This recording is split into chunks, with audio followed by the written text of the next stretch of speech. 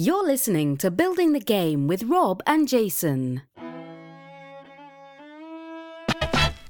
It's Building the Game with Jason and Rob. For tabletop game design, you really can't go wrong. Building the game, yeah, building the game. Hello and welcome to Building the Game, a documentary podcast. This is episode 352, and you're listening on February 25th. This is Joshua J. Mills recording another episode, and I'm here with Matt Riddle. It's Matt Riddle, neener. Narf. Hi, it's Jason. Screw those jerks. Just kidding, they did a very fine job. I thought it was pretty very funny. Much enjoyed their episode. Honestly. It was amazing. I thought they were going to go harder on us. Here's the one takeaway from it. First of all, I hate it because when Riddle talks at length, he just sounds really smart, and you realize he's actually a genuinely nice dude, even though I think he's a but anyways, what is with Joshua J. Mills' radio voice? Why does he? Yeah, What right? is that? He's like, normally he's like, "Hey, I'm Joshua." He does when he's I like, need some coffee. I'm crazy, but he's like, "Hey, it's Josh." Yeah, it was super mellow. When I first started listening, I was like, "Who is this? Who is this?" And then he said it, Josh, and I was like, "What?" Yeah, like what? yeah, It's weird. It's a super mellow, calm, sort of smooth radio host voice. It's trying to be. Yeah, it was weird. Yeah, it was out of character. His radio voice kind of reminds me of if an alien had only read about what a radio broadcast was like, and then they had to do the voice. That's what they would do. Okay, So anyway, that's fine. that episode was fantastic. Yeah, thank you guys. The call-ins I think were the best. Yeah. Yeah, and I have a theory, and Josh or Matt or Jason Katarski, you can confirm this theory, but you had people call in and say mockingly mean stuff about us, but then at the end, Katarski was like, "Hey guys, I love you, you're awesome." I'm gonna wager, and Rob agreed with me on this because I mentioned this to Rob, that he couldn't handle just saying mean stuff. I was like, "You guys need to put this nice thing at the end to congratulate them," because he's such a decent human being. I'd say there's a fair chance that he specifically requested Yes. And they begrudgingly did it. So yeah. So, But yeah, hey, Josh and Matt, thank you guys. That was super, super kind of you, and super, super cool. And and I kind of wish you had been a little meaner to us. I was a little surprised that they weren't. Yeah, right. So honestly, I was less worried about Riddle being mean and more worried about Mills just like being crazy and mean. But I think he was so caught up in that radio voice that he just couldn't do it. He couldn't escape, right? Yeah. When push came to shove, You still could hear the South Carolina accent a little bit through the radio voice. He was trying to hide it, but he does his best. Yeah. Anyways, hey, The year of Pablo continues, it Jason. does. The year of Pablo. Woo! What do we have here tonight? So we are trying soda number 3. It's the year of Pablo. He sent us some sodas. I'm just going to start putting the taglines like that on everything. It's going to be great. Rob's going to read from Pablo's Neil Roberts-esque write-up. Right. So this next one is called, again, probably going to screw up the pronunciation. Apologies. I think it's Guarapan. It might be Guarapan. I'm not sure. And anyway, that's from his hometown. Guarapan mixes guarana and apple juice. And somehow comes out looking like a cola. It looks like a cola. It's dark. Yeah. Let's see. What does it smell like? It's got It smells kind of fruity. Yeah, Kind of sweet. It's kind of fruity. That's good. Yeah. Let's try it. Yeah. There we go. Oh. I I like that. Oh, I'm a big fan of Yeah. that. That's tasty. That is good stuff. I like that. And the can with this one was so cute. It was a small can. It was a little tiny can. like a little 8-ounce can. I was going to say, like an 8-ounce Yeah. can. Yeah. Yeah. Like an 8-ounce. I think it was 8-ounce. Yeah. It wasn't 6. Definitely was not 12. I think it was like 8. Well, it wasn't 12 was standard. And I don't think it was 6 because they make those little, Coke makes those little 6-ounce cans. Yeah. And that Some looks a little bigger than that. But bigger. I'm going to tell you, builders, it is 6 feet away from me. And I am not getting up and going over there and looking at it. Adorable. Yeah. I think it's an 8-ounce. It's tasty. Guarapan in a guaracan. You know what I'm saying? Oh! This is tasty, though. Pablo, you have set the bar for best builder ever, I think. I think so. Because you sent us a bunch of soda from another country, which makes it even more special. So you're the and best cooler. builder. Yeah. Yes. Yeah, you're the best builder. So if you if you have a LinkedIn profile or an email signature, you are licensed to put best builder on there. Right. It just, with the abbreviation BB at the end, right? Yeah. I would also possibly recommend to anyone who else can't use BBE because you're not the best builder ever. You could still do #RiddleSucks just as a thought. I mean, always a good alternative. Yeah. For those who are not qualified as BB. Yeah. #RiddleSucks. No, Pablo, if you're inclined to put #RiddleSucks, you of course could still use that. Oh, certainly. But please use BBE. I mean, it's great. Everybody. I mean, you just speak truth, right? Right, Speak right. Speak the truth. #RiddleSucks. Yeah, I mean, right. I mean, that's the thing, Yeah. So last time we recorded, we were obviously in two different places. So again, apologies looking back on the poor sound quality. That was a couple of weeks ago. No, we weren't. Last time we recorded, we were doing an interview sitting right here. Oh, sorry. Yeah. Yeah. Sorry. So anyway, a couple of weeks ago when we were trying to record, obviously it was middle of ice storm. I couldn't make it to Jason's place.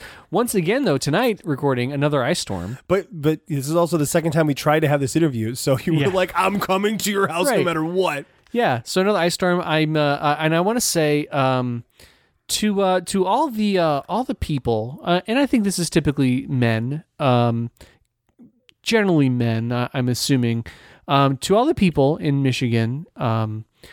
Who drive big trucks, who don't need to drive big trucks, but feel like it's important that they drive big trucks. I'm talking trucks that are like 18 to 20 feet long,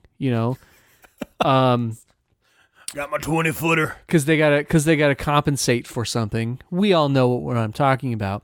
When it's less than 20 degrees outside and it's an ice storm and there is a nice even sheet of half-inch thick ice over everything, including the road, you don't need to tailgate me. Okay? You're not going to intimidate me into going faster, right? The speed limit on this road is already 35. I'm going 30. I know. I realize I'm going under the speed limit. I get it. You know why I'm doing that? Because there's a half-inch of ice on the road. And it's not like I'm driving a vehicle that's inappropriate, okay? I'm driving an SUV with four-wheel drive, okay? Just because you have four-wheel drive does not mean you can still go 50 miles an hour. And it also does not mean that it's okay to tailgate people. So to the guy who rode my for 40 minutes on my drive over here tonight. Was he coming all the way here? All the way here. Was it my neighbor? Well, he did not turn in your neighborhood. Oh, okay. Yeah, then no. But unless you were going so slow that he went to the next road because he knew he could get there faster than following you. Could be, right? To that guy, I want to say, go yourself. And I know he's not going to hear this, and that doesn't matter. Which is good, because if it was my neighbor, I would feel bad. But just why? People feel the need to drive really crappy here. Why? Like, I don't understand. What is that going to accomplish? And here's the thing: on my road, the road to get here to my neighborhood, it is 35. It is a windy road. Yeah. Next to a lake. If you slide off, you just go right into the water. No one finds you. It's why cool. did he feel the need to tailgate me that whole way? Yeah, people speed down that road all the time. I don't understand. You want to hear something fun about driving? So we live on a corner in a neighborhood. We live in the main road through the neighborhood. It is the only stop sign, right? That was actually attracted us to this house because it's safer, right? People have to stop. And then the side street that cuts through is not as well driven, especially in the winter. But anyways, there's this vehicle that every day I see it going probably 35 to 40 in my neighborhood. The speed limit's 25. Yeah. Straight to the stop sign. No braking. Never. In fact, so I was tired of this. So I finally, and I could see it was a teenage dude. Yeah. So I posted on our Facebook group, hey, I don't know who this person is, but they're driving. This is the vehicle they're driving. Looks like a teenage guy. If their parents are reading this, you could do me a solid and ask them to be a little more considerate and not race to the stop sign. That'd be awesome. Somebody immediately responds and says, I see that dude. he doesn't just not slow down. I swear he speeds up. And I think what he does is he probably lets his foot off the gas, Yeah. glances both sides, and then guns Then it, goes, right? yeah. Still not safe, especially in winter, right? But anyways, so this lady posts, pretty sure that's my kid. I'm really sorry. I'm going to take care of it. Good. I saw him today. He stopped. Good. Good. Because you know what? You live in this tiny little neighborhood where everyone watches everyone else's business. Well, and here's the deal. Like in the summer when we're outside with our kids, I see people do it all the time, and it drives me crazy. It's like it's one stop sign, guys. It's 3 seconds of your not that life hard. to like not endanger children. And people play on the corner on the opposite side. There's that drainage pond, so there's like that big area in front of there. Kids are over there playing all the time. It's like, guys, come on, just be safe. But anyways, so I probably got a little too much joy out of getting the teenage kid in trouble because she's like, if he doesn't stop, we'll just take his car. I was like, you take his car. Yeah, take his car away. He clearly has not learned how to drive like a considerate person. Human being, yeah. Anyway. So how you doing, man? I'm doing all right. Yeah, what's new? Oh, what is new? Oh gosh. So I started working on a game with Neil Roberts. That can't go well. You know what? I'll tell you what.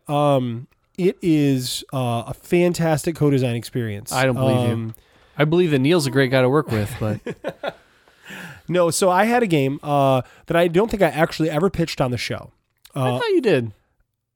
Anyway, go on. I'm pretty sure I didn't. Whatever. Maybe I did, but anyways, it's all a blur. I'm not going to talk about the game. Okay. But at some point, I want to get Neil on so we can kind of co-pitch it. Okay, yeah. Yeah. But anyways, it's just been fantastic. Like, so we meet once a week and we go through the stuff, and I've co-designed with others before. Who shall remain nameless. To great success. Yeah, to great success. No. So I'm just dogging on Julio for dogging on me, but no. The one of the things that seems to fit really well with Neil and I is, and Julio, I'm not giving you a hard time. I love working with you. We need to actually work together more again. Call me, man. Call me. I know you're going to be like, I called you. You didn't call me back. That might be true. Anyways, I'm digressing. Call me maybe. So anyways, yeah, that's great. Let's do that. Yeah.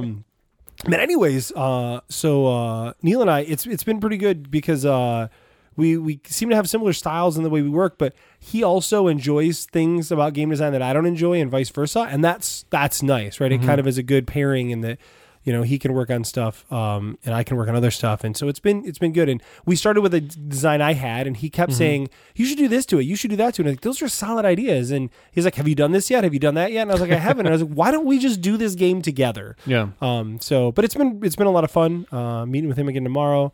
And he's going to teach me how to use Tabletop Simulator. Oh, cool. So, because that was on sale for half off. It's only nice. $9.99 right now, I think, on Steam. Yeah. By the time this goes up, that sale will be over. I mean, Sure. Steam frequently has decent sales on that. So if you watch Steam and if you watch Humble Bundle, sometimes will have a Tabletop Simulator included in one of their bundles too. Oh, cool. Yeah.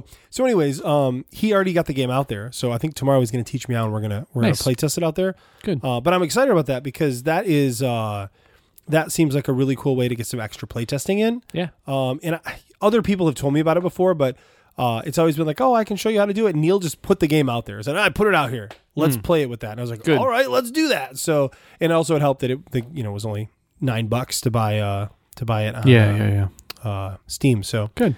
Yeah. Good times.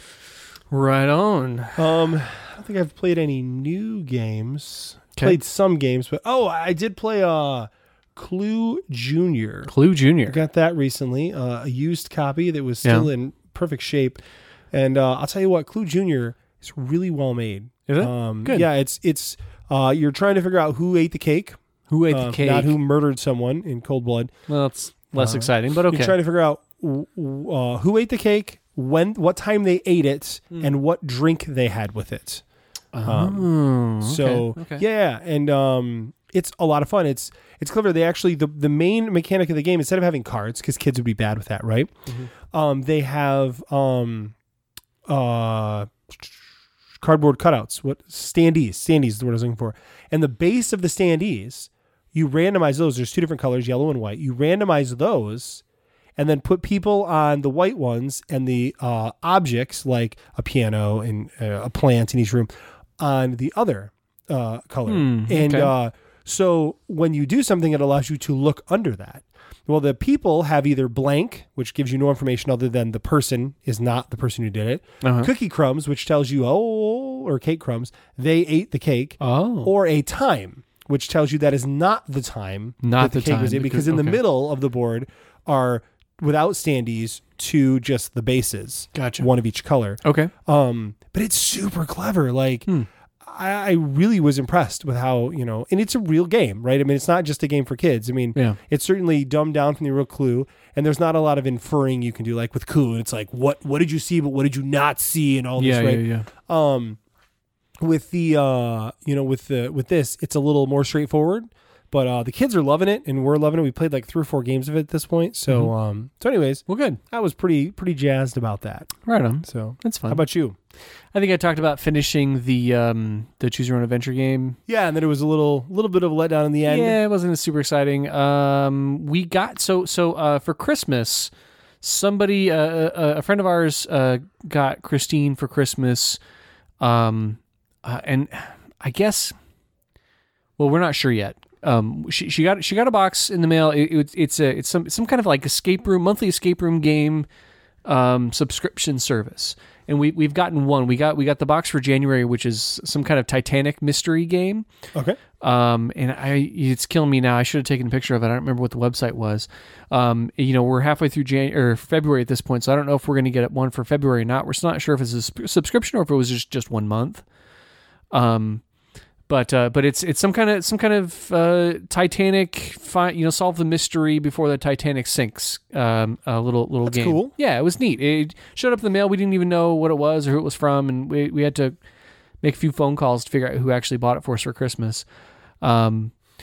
Which is a great way to give somebody a gift. It's part of the puzzle, right? So yeah, we've got that. I poked around. It looks like a neat little kind of mini escape room puzzle solve thing. And the game comes with components. I think there's 3 big envelopes that are sealed that you don't open until you start playing the game. And you're supposed to use your phone or your tablet to go online, and go to their website and put in a specific code to launch the game, and that gives you a timer. Oh, that's cool. Yeah, it's neat.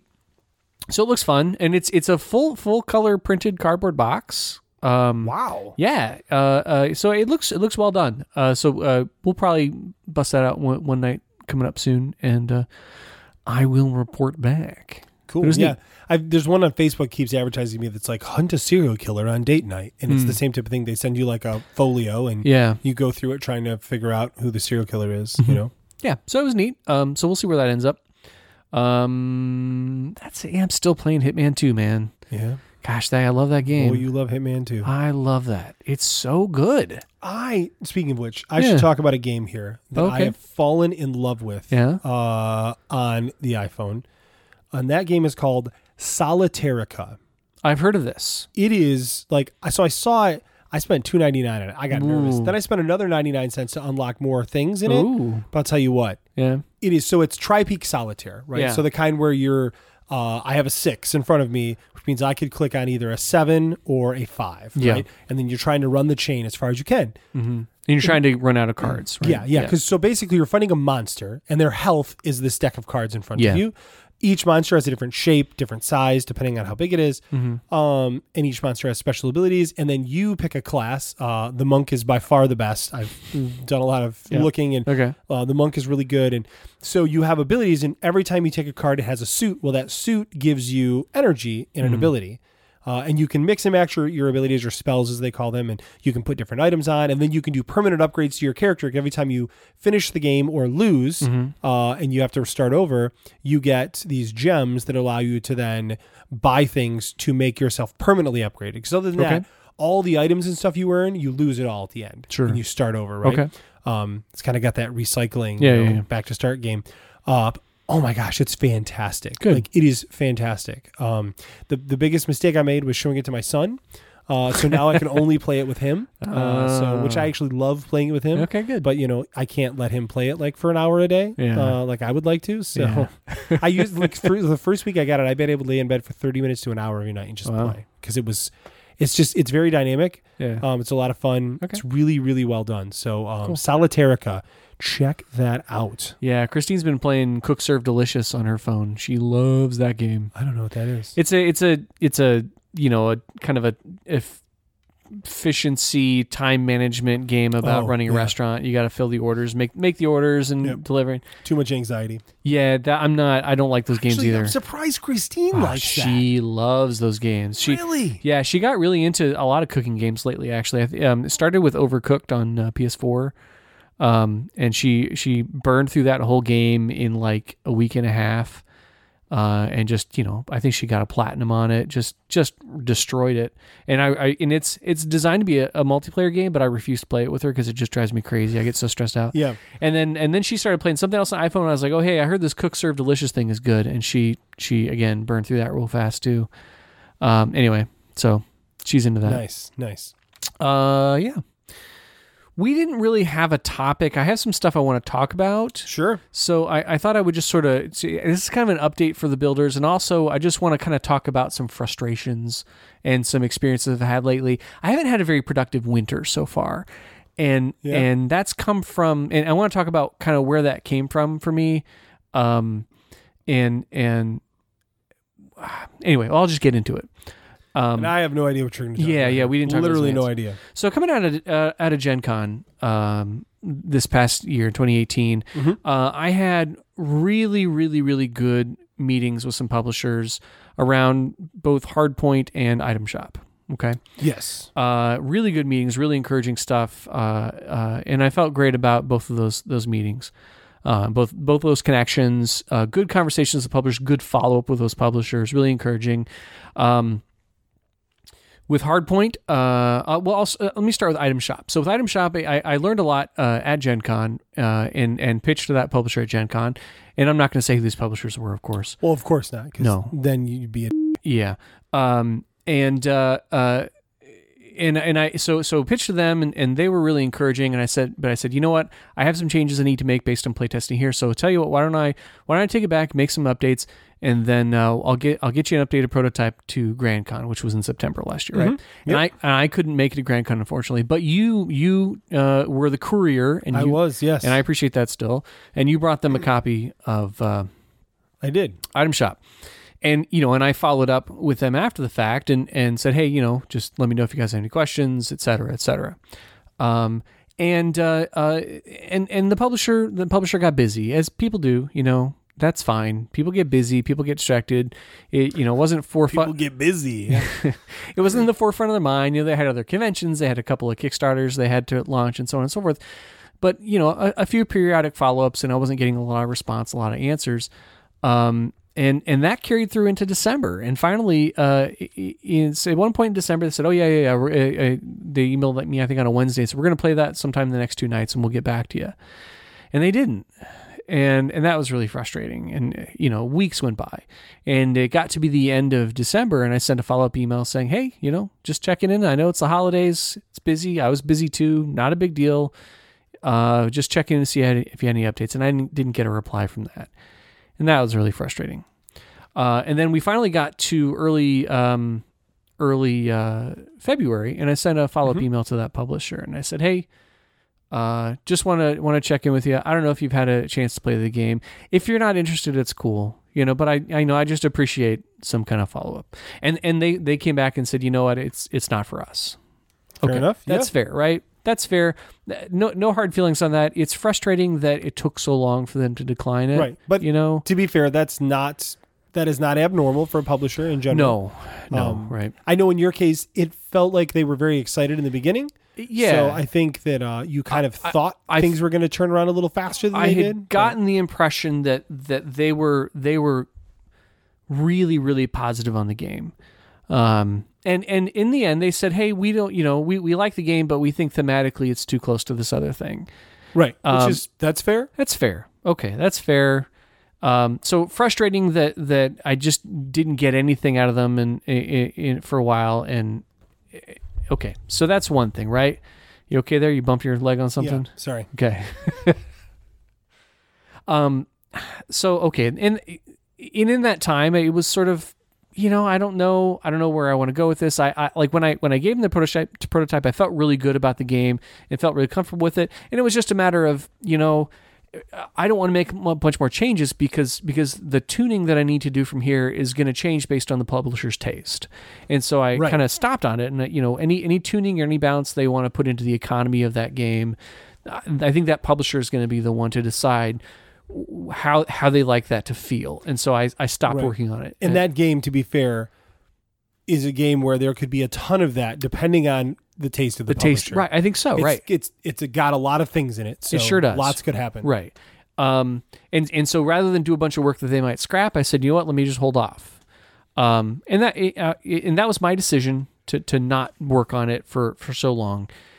So a Hardpoint was a very different story. So Hardpoint coming out of Gen Con, the publisher was just riding high. Yeah. Could not have been more positive, more encouraging. It felt like, from my perspective as not the designer, it felt like the game was beyond sold. Yeah. That was basically what they said to me coming out of Gen Con. And they said, hey, we've got this IP that we're working with. We have another game that's been in development for about a year with this IP. We like yours more, so we're going to put yours out first. That was the long and short of what they said to me. Wow, right? We kept in touch after Gen Con. I gave them a set because the game requires custom dice. I gave them a set of custom dice to take with them so they could continue playtesting. They gave me feedback on some adjustments, some tuning for their preferences. I made a lot of changes to the game based on that. I even took it from a basic roll and write game into being a miniatures based game. Yeah. Which was the right decision. And I've talked about that before, right? That was absolutely the right decision for the game. They loved it. They play tested. They got really excited about it. So much so that after they did that, they tweeted a picture of themselves playing the game and said, this is going to be their next game. They announced it on Twitter that they would be publishing Hardpoint. But I hadn't gotten a contract from them yet. Right. And so at that point, when they made a public announcement that they were publishing my game, but they hadn't offered me a contract yet. And keep in mind, again, at this point, we had like a 4-month development plan that we'd already agreed to. Right. Okay. All via email, though. All via email, right? Yeah, and a couple of Skype calls too. We had a Skype call separately with one of them. He and I, where we just talked about the fiction and the details of this IP that I was not familiar with, so they could help me design to fit that IP, because I was always thinking BattleTech before. That's what I had in my head. So after they announced that on Twitter, and I got some congratulatory tweets about it.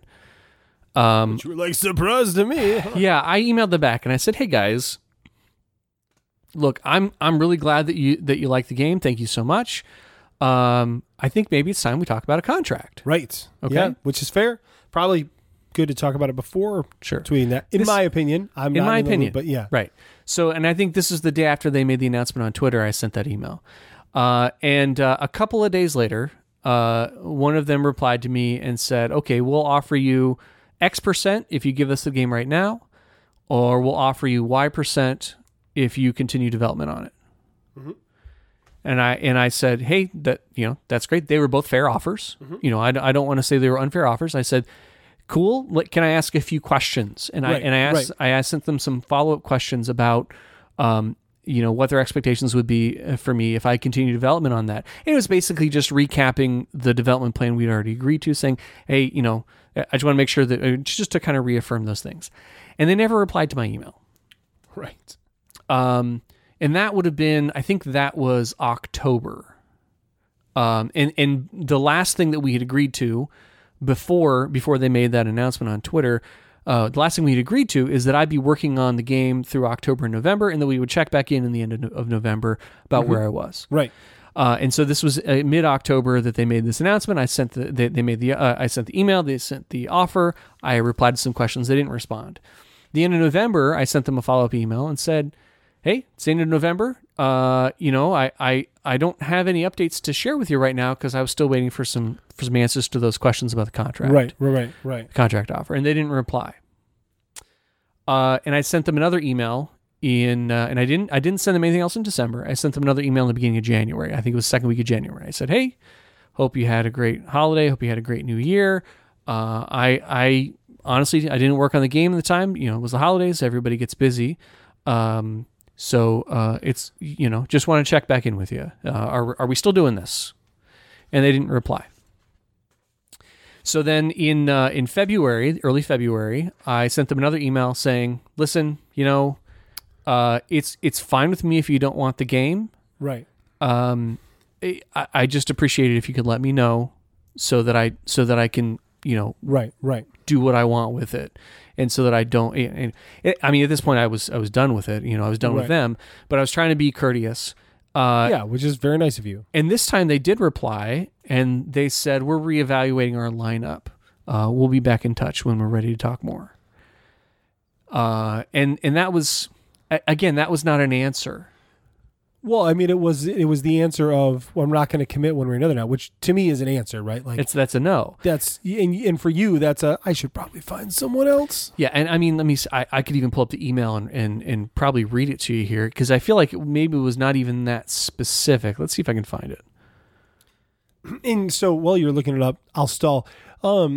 One of the things that strikes me is this isn't you harassing a publisher like, hey, I submitted this game to you. Can you get back to me? This was a publisher offering you a contract. Yeah. You asking questions about said contract, and then them just ignoring your emails for months after that. Like that doesn't make any sense. Mm-hmm. That's weird. Yeah. Okay. So here I'm gonna edit this email a little bit. But their response was, at this point, we're having to reevaluate some of the lineup.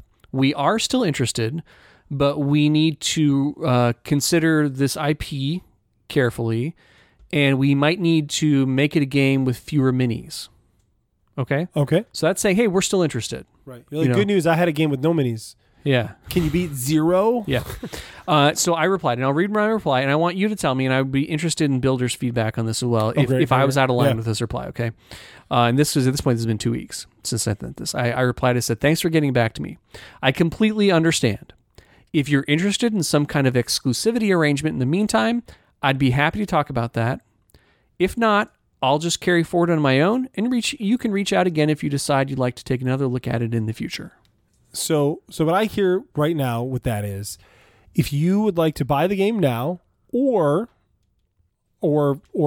do something, put something in writing that says, don't shop that game around. Yes. We're down. Otherwise, I'm going to start showing the game to other people. That's what you were saying, right? That's what I was saying. Yes. If they are still genuinely interested and they want to hold on to that, then I don't think it's unreasonable for me to ask for an exclusivity. Of course, they still haven't replied to that either. Right. Well, no, because they're, I don't even know if they're annoyed or whatever. But if they are annoyed, that's on them. You've done nothing wrong here. You've been incredibly patient. We both run into this before where you have a game, you're excited about the game, you work on the game, you show it to a publisher, they're interested, they take the game, and then it takes so long for them to get back, and their interest kind of wanes or something changes and like, sorry, we can't do it. Okay, fine. But then now you're like, gosh, I don't even want to work on the game, right? Because you've kind of went through your process with it, right? And I bet I've dropped 5 games in that way where I've been like, you know what? If they don't want it, I'm just going to do a different game. I got to feel like working on it anymore. I can't even remember which games those are. I mean, I can think of a couple, but, I think you're being more than fair, personally. And honestly, I feel like I've been more patient than I need to be with them. And absolutely. Yeah. So realistically, with this second publisher about Hardpoint, I have no interest in working with them again in the future. With the way that they've treated me, and the way they've treated my game, I don't appreciate it, and I resent it. I'm not going to say who that is, of course. I think some folks who follow me on Twitter probably know who I'm talking about, but I'm not going to say that name. It's disappointing and it's unprofessional, and what I'm feeling like right now is kind of reflecting on this. I feel like I've had that experience a lot. More than you have had. And I don't talk about it a lot on the podcast. Have you, though? I'm trying to think of other times you've had that experience. Not in all the same context, but I've had a lot of experiences with people who present themselves as professionals in the industry who are far from professional. And you know, this is probably an artifact of kind of our level in this stuff, right? We're not working with big publishers. We're not working with big guys like Pandasaurus. You know, we're not working with big publishers. I'm trying to think of other big names, but Asmodee. Yeah. We're working with you know, small independent publishers, and in situations like this, many of my experiences have been really, really just exceedingly unprofessional. Yeah, I don't know. Some of the most professional people I've dealt with, some of the people I've been most happy to work with were small independent publishers. I think the difference is, you said this in the beginning, people who present themselves as these professional business people that aren't, right? Yeah. So I'm gonna give two examples if that's okay. Yeah. So I have dealt with two companies that bought one of my games to be their launch title, right? Mm-hmm. First one, I won't mention the company. I'm pretty confident they don't exist, but I'm not going to mention it anyways. Yeah. But they bought Gunslinging Ramblers a long time ago, like 4 weeks into my game design career. Yeah, I sold that game. Yeah, it was a bad game at the time. It needed a lot of new stuff, but they bought it. They paid me too much money for it. They did a lot of crazy things, and then I ended up taking it back. Like, I asked for it back because they were going to do a really bad job in Kickstarter if they ever got it there, and they were going to make me look bad in my first thing. And honestly, my biggest fear wasn't the Kickstarter was going to fail. It was that it was going to succeed, and they were going to make such a bad game with my name on it that, you know, I mean, sure, Ben and Matt, right? If they go to some publisher and they make some total trash heap of a game out of one of their games, right? It could happen. I mean, they make good stuff, but that could happen to anybody, right? Publisher takes it, turns it into a trash heap, puts it out there. That happens to Ben and Matt. Now people are like, "Oh man, you guys, what happened? You got screwed by the publisher." Yeah, that happens to me. First time Joe Schmo publisher, people say that guy sucks at designing games. Like, they could legitimately think that, right? I was nervous about that, right? And here's the thing: when I first worked with that person, I had my doubts, but I was also new to the industry, and I was just excited that someone wanted my game. And, you know, at that point, two companies wanted my game, and I was like, oh my gosh, and I picked the wrong one. But, you know, I was really jazzed about it at the time. Yeah. Now, when Mark Spector sat down with me and said, hey, I'm going to start this company called the Grand Gamers Guild. I want to publish your game as my launch title. I had no worries at all. Because Mark is a professional individual. Yeah. And when Mark says he's going to do something, he does it. And when he says he's going to succeed and go forward with it, I trust he's going to do everything in his power and probably some things beyond to make that happen, right? So that is the difference. See, here's in my mind, the only difference between a crappy, untrustworthy person at a small publisher and a big publisher is that at a big publisher, they're going to sink enough money into your game and enough investment that they're going to have to do something with it. Sure. A small publisher who's going to give you a real small upfront, if any, who's going to, you know, say some things but not put anything in writing right away, they're not. They can just walk away, right? Now, granted, you look at a company like Green Couch or a company like Grand Gamers Guild, right? They can't just walk away because that is their livelihood. They are invested, right? Yeah. But some of these other companies, they can. Now, you're dealing with Pandasaurus. They buy your game. They don't want to just walk away because they have a business to run, right? Yeah, right. So I think the thing is, a crappy person in either place is a crappy person. There are just more rules at the bigger companies to keep them in check, because it's not just one person running a company and doing a bad job at it. You know, I say running a company in like air quotes because I mean sometimes they're not, right? I mean, it's like I've published games. I'm not a publishing company though, right? I'm going to publish more games. I'm still not going to think of myself as a publishing company, right? Yeah. So does that no, I get make sense? Sure, yeah. I don't want to give small independent publishers a bad rap because no. Because again, I love working with small independent publishers because I get to work with them more. And so it's important for me to remind myself, of course, the common denominator here is me. So this is your fault. So what blame needs to come back on me, right? And this is the kind of thing that this is really kind of the crux of what I've been trying to reconcile in my head. How much of this is my own doing? So I think about this, and I think about Item Shop. So how much of that frustration is my own doing? Well, I stopped working on the game, right? And I trusted and I was encouraged by that communication that I had with that publisher about their excitement, and I felt good about their excitement, and I stopped talking to other publishers, and I stopped working on the game, and that's on me. That's on me to assume that I had sold the game even though I didn't have a contract yet.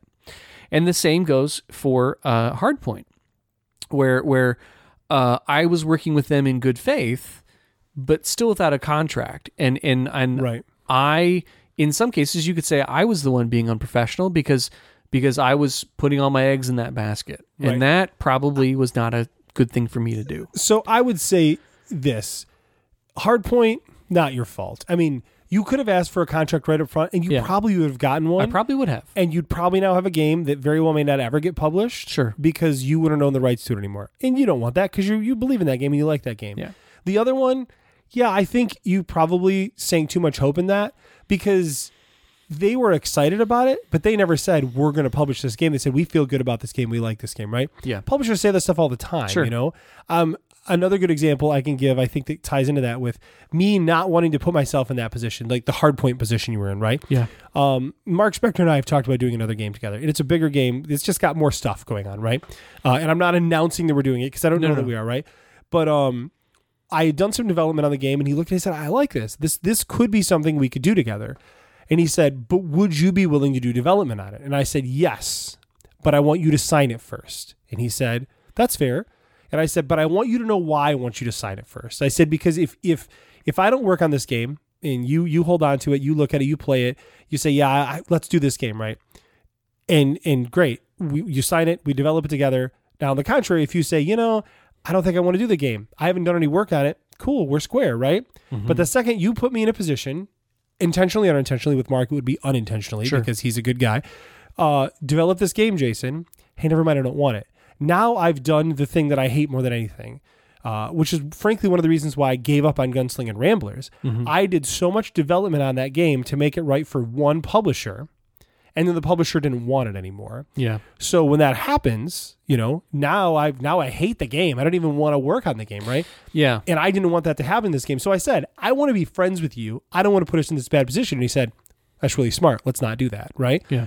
So I think that these were also people that presented themselves very professional. They were very excited. Mm-hmm. You were coming off a high of signing like 4,000 games in like a month. Hey, far from it. But no, you signed 2 games really quickly, and it looked like you were going to sign 2 more, right? And you were kind of riding that wave, right?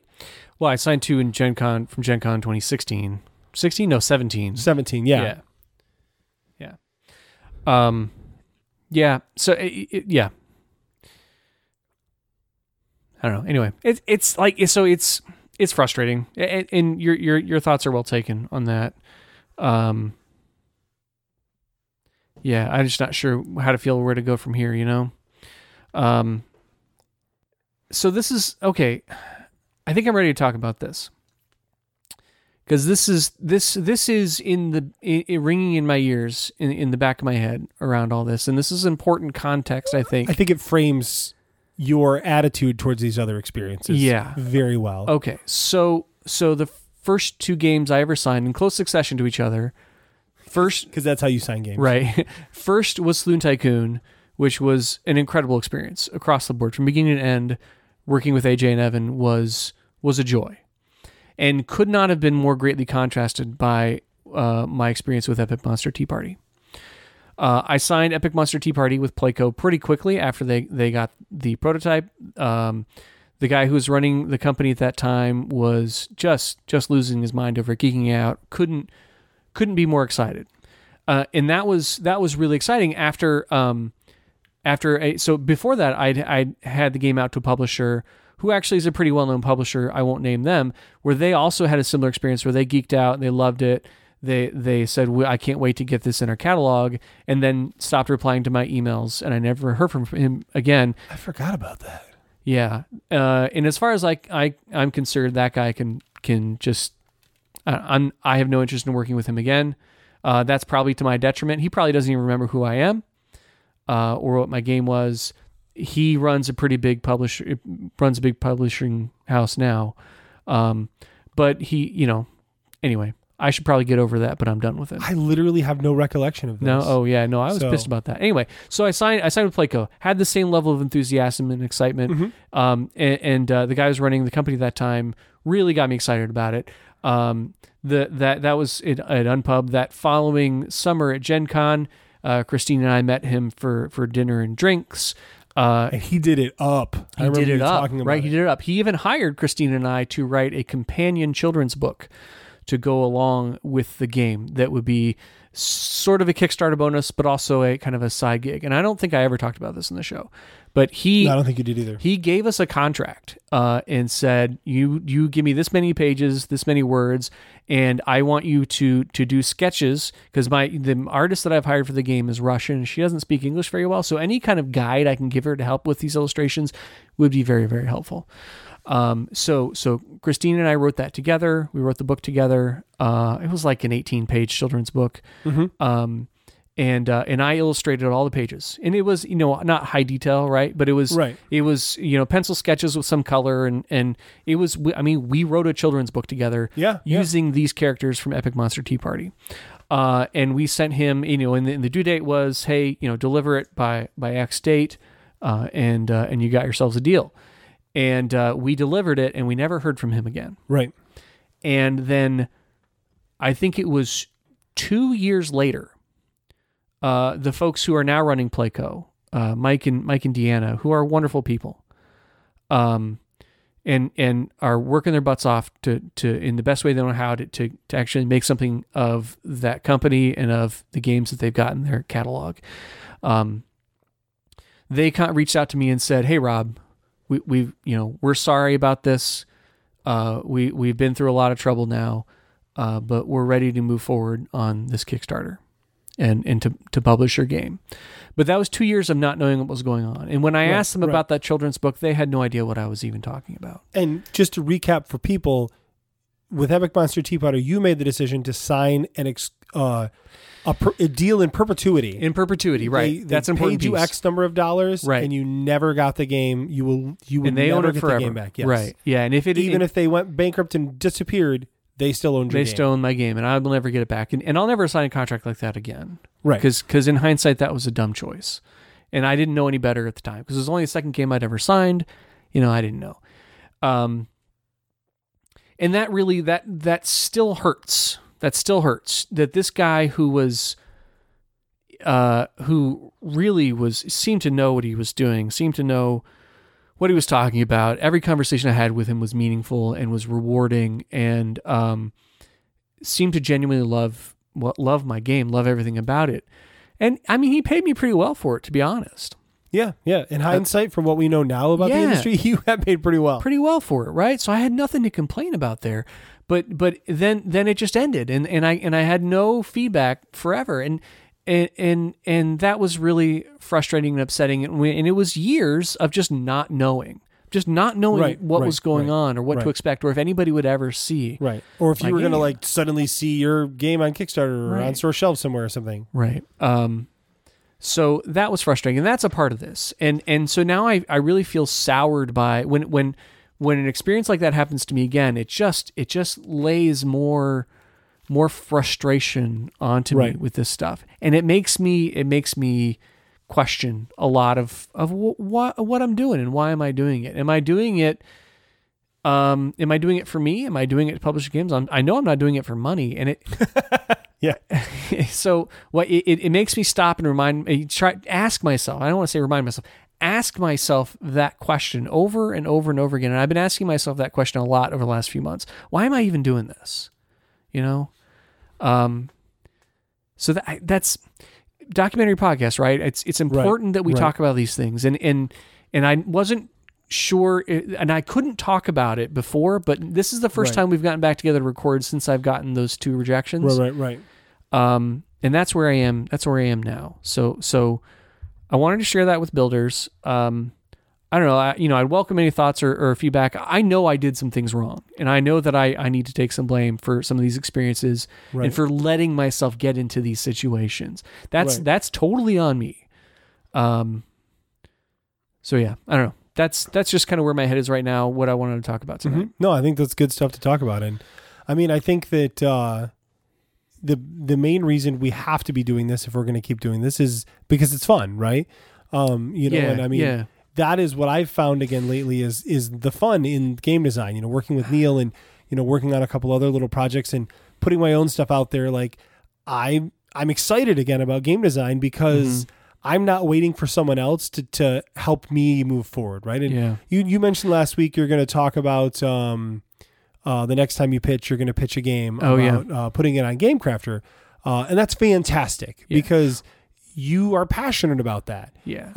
So that's and that Item Shop is what I was talking about. Yeah, I think I'm just going to get Item Shop up on GameCrafter. Oh, great! Yeah. That's a perfect game for that. I think so. It is, Good idea. But you're right. That's the root of kind of what it is that I haven't been having fun for the last several months. Right. I think since that publisher announced on Twitter that they were publishing my game, and then I never heard from them again. Since then, I haven't had any fun doing this, right. and it's felt like a burden, like an obligation, and something that I'm apprehensive about, and I don't like that, and I don't enjoy that, and I don't like feeling that way. Do you want me to tell you why you haven't had any fun? I can tell you why. Sure. Because I know a thing or two, and I know Rob Couch really well. You said from the beginning that the business side of this was something you never wanted to have to deal with. I hate business. And you were very fortunate in the beginning to deal with only the positive aspects of the business. You dealt with a few here and there, and some of those don't exist in the industry anymore, and some of them do. But for the most part, your early experiences were very positive. Yeah. I got screwed around a lot in the beginning. You sure did, yeah. And I'm glad. I'm actually glad I did. I mean, then I wasn't glad because I'm shocked I'm still doing it. Like you and this podcast are probably the only reason why I'm still designing games. Sure.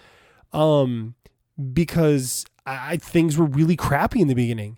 But the nice thing about that was instead of having early success, having early failures, to me, it said, this is as bad as it's going to get. If you can push through this, it's worthwhile. Right. Mm-hmm. So I guess remember that, right? Sure. Remember that if you're having a good time, do things on your own terms, and that's good enough. Like if somebody wants to buy your game, awesome. If somebody, a publisher doesn't want to buy your game, all right, do it anyways. You've published a couple games, several actually, soon to be 4, right? You have one more coming out this summer. Yeah, I still can't talk about who that's with or any of the details of it. But still, you'll have 4 games coming out. Yeah. That's 4 times as many games as most publishers get out, and that's the honest truth, right? And not publishers, most game designers get out. We have really talented designer friends who still don't have any games out, and it's because that's just them's the break sometimes, right? Yeah. So the fact that we have between us now 6 or 7 games is ridiculous. It's stupid. Mm-hmm. It's absolutely stupid. Yeah. But it's, because you just never know. But I do think it's smart for you to focus on doing some GameCrafter stuff. I think that is a wise decision. Gotta find my mojo again. Yeah. Remember, you have to do what Matt Riddle says. Figure out where the fun is, right? Yep. Where's the fun? Smartest thing Matt Riddle ever said. As you know, I keep these little quotes on my desk, and actually where's the fun is one I've added because some days I need to ask myself that question. Yeah. Like, why am I doing whatever it is I'm doing? Yeah. And here's the thing, guys, little free advice for you. Sometimes the answer is going to be there isn't any fun in what you're doing anymore, and you need to ask yourself, maybe that's not what you should be doing. Maybe I should stop doing it. Yeah. Please don't stop designing games. No, I get you. I firmly believe there's fun in that stuff for you, but there are times when you have to say to yourself, this isn't worthwhile anymore. Yeah. It's more negative than positive. I give up. Yeah. Not in life, to be clear, not in life. I'm just saying in a certain thing in life, that's okay. Right. But anyways, all right. Enough speech giving there. We are way over time. Are we? Okay. I'm not going to pitch a game. Okay, sure. So it was a shorter pitch, but we're way over time. Okay. All right. So that's okay. Hashtag Riddle Smart. Yeah. Sometimes. Hashtag Riddle not handsome. That's mean. All right, we're going to call it. Thanks, builders. Okay, the normal stuff. If you want to get in touch with us, buildinggamepodcast@gmail.com. Website is buildinggamepodcast.com. Google voice number 770-TEL-BTG. Twitter @podcastbtg, @JA Slingerland, @Poorly_designed, 770-TEL-BTG. Leave us a message or email us a recording if you want us to play it. We should be able to get back on some of that next couple of weeks. I think we're past our glut of interviews and Glut of interviews. We had 2 interviews. Some really good episodes. But no, I'm not saying they're bad, but we had kind of a trio of out of the ordinary shows for us. So we'll get back to kind of our standard routine coming up here in the future. Probably play a game on the show again. It's been a while since we did that. Oh, we're gonna play a game. It's gonna be good. Okay, good. It's gonna be good. Good. All right. But that's gonna be it for us tonight. So thanks everybody again. And enjoy the year of Pablo, because it's going on for a whole year. For at least a few more months. We got a few more weeks.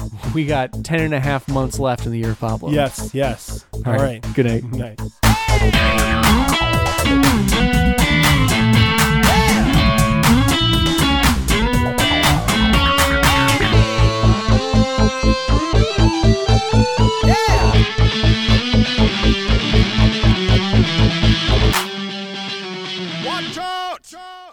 Building the Game is a co-production of Imminent Entertainment and Poorly Designed Studios. All of the ideas presented by Rob and Jason are property of the Building the Game podcast.